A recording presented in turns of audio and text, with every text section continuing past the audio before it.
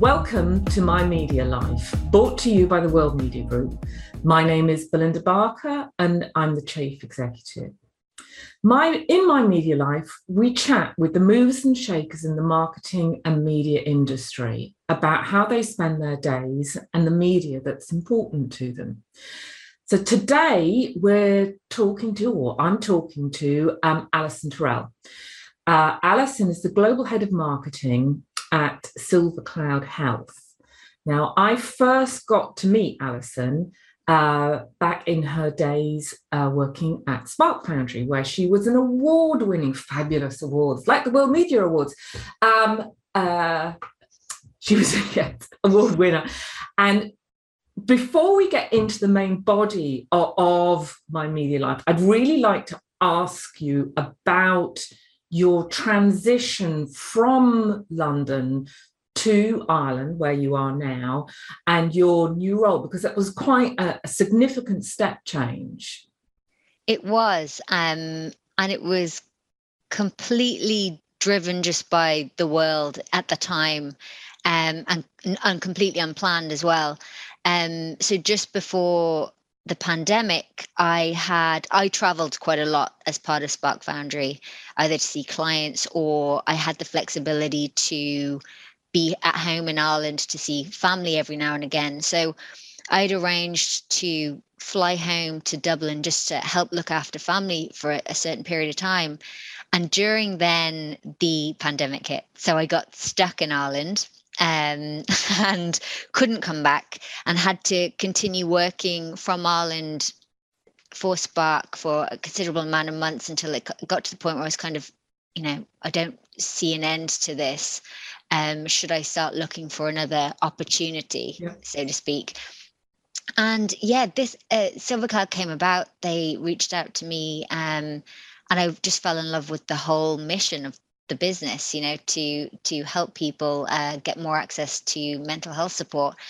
So it was serendipitous in that it just felt like it was the right time, but completely unplanned. Didn't see it coming. Hadn't thought I was going to leave media. But it worked out well. Amazing. So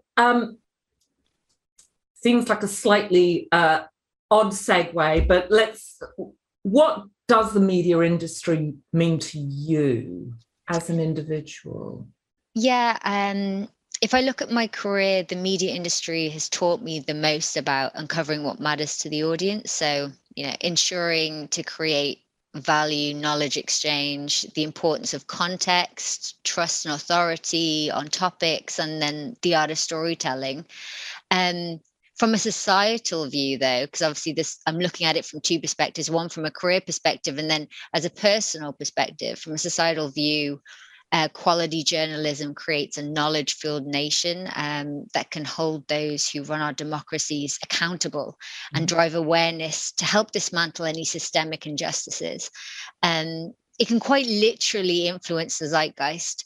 And that said, even talking about quality journalism, it's becoming, or what feels like it's becoming, fewer and far between, with whether it's a questionable alliance of a publication to a government body or to a politician or to some billionaire, or whether it's, you're looking at social media journalism. Therefore, I think that it's so important that we are contributing to our trusted brands and, getting those subscriptions and keeping them running, basically. Interesting. And do you miss any of that now you're in a broader client role? You know what I do? I miss it from the perspective of what I was able to learn from my peers from a media perspective. Like a lot of the people that I had the honor to work with at some of these amazing publications, they're extremely intelligent people, but they were coming to us with like an editorial lens as to what was happening. Even my clients as well, working with some amazing brands, they had a perspective on what their audiences perceived of some of these media agencies. So I was able to learn a lot more about the landscape, and maybe that I am now from a brand perspective, which is a little bit more laser focused. So yeah, I definitely miss that element of it, that element of fueling and like just by proxy education. Just by having a meeting with them, you're learning and absorbing so much information that you wouldn't usually in your day-to-day. Interesting. So what one piece of advice has helped you in your career? This sounds so cliche because you hear it so much, but it's so true. It's asking why. Why are we creating a certain campaign, or why are we creating a certain piece of content, or why should our audience care? I think that's probably one of the whys we forget to ask. Why are we executing this strategy on a particular format or a particular channel? Because when we stop asking why, we lose the power to cut through and to actually be effective, and we become very samey, which I think a lot of brands can be guilty of. So we talked about kind of what were things that maybe you missed from your old job, but what are they, is there any one particular bit that you really love from your current role? Yeah. Well, like I said, we work in digital mental health. So it's so rare that you get in any job that you get the opportunity to have purpose. So we used to kind of have a funny saying, or in nearly every job I've had, we're not saving lives. Don't worry about it. We're not saving lives. I now feel like I am. So everything that we're doing around campaigns is quite literally working with the likes of the NHS or the HSC or like US health systems to help them see more patients, or to get better outcomes for patients, or to let the general public know that they can get this for free. Like the purpose behind it is the thing that I love the most about the job that I'm in now. So if you were trying to get into media and marketing today, what advice would you give to your younger self? Well, this is interesting. I don't think I'd do anything differently, because every job I've had, every leader I've had, every mistake I've made has got me to where I am today. But I would probably encourage myself or anybody entering into the industry now to really absorb themselves in like the psychology or the behavioral economics and, the culture of the audience. So like I'm really passionate about anthropology for the reason of understanding people, understanding why we make choices, why we make the decisions we make, and how culture plays a role in that. Because if you understand your audience to a better degree, you're going to make a more intelligent campaign that means more to them, but also creates better results. So, rather than just going and listening to the same old marketing gurus who I feel say a lot of jargon and say the same thing over and over again, try and understand people, because essentially marketing is understanding people. So that would be my advice. Do you have a secret talent? Yeah, I don't know if it's a secret, because this is the only one I ever give when I get asked this question, but I'd say that I'm a creative problem solver. Like when I think of being creative, I'm like, oh, painting, or being amazing at guitar. None of those things I can do. But if you said to me, Alison, we need to get from A to B and we cannot see a way through it, that's when I can shine. That's when I come to life. So yeah, I'd say creative problem solving is my secret talent. So moving on to your media, what's kind of your normal media diet in a day? Currently, it would be Irish Times. I enjoy The Atlantic. I enjoy my subscription of The Economist. They would be my current for daily news. So The Atlantic is perhaps a brand that not everyone will be that familiar with. So I'd be interested to know what it is that you get, you how you came to the Atlantic and what it is that it adds to your media diet.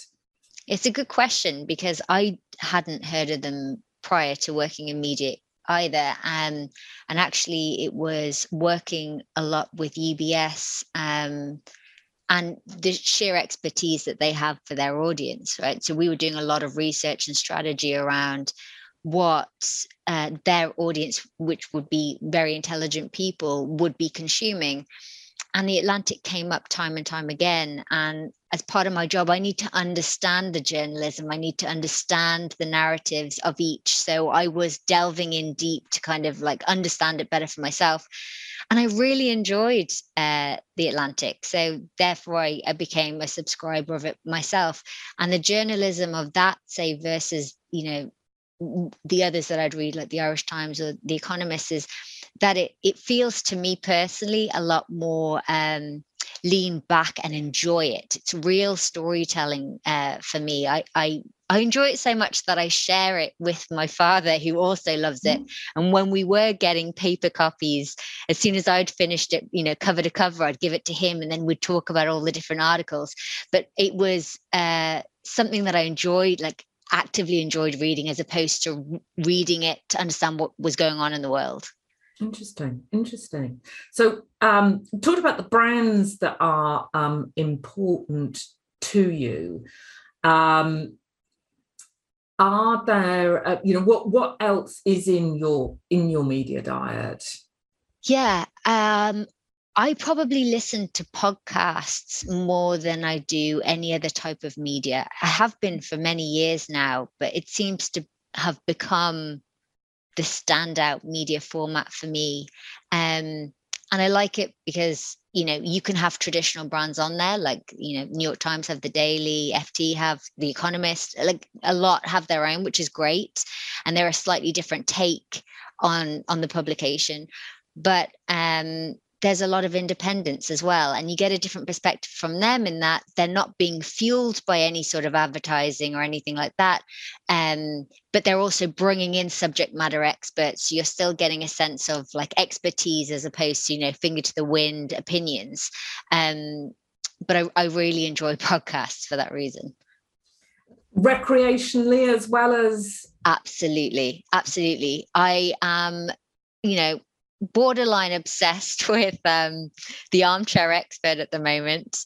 They have like kind of mini-sodes within their series, so the variety is huge, but there is an expert on something all the time. So you're absorbing information, but that you're finding interesting, and the hosts are asking the questions that you as a nobody would want to ask too. So it's great. You feel like you are listening into a conversation with friends. So no, I'd listen to it on a long, car journey or on a run or on a walk. So no, yeah, love them. Oh, interesting. Well, I haven't.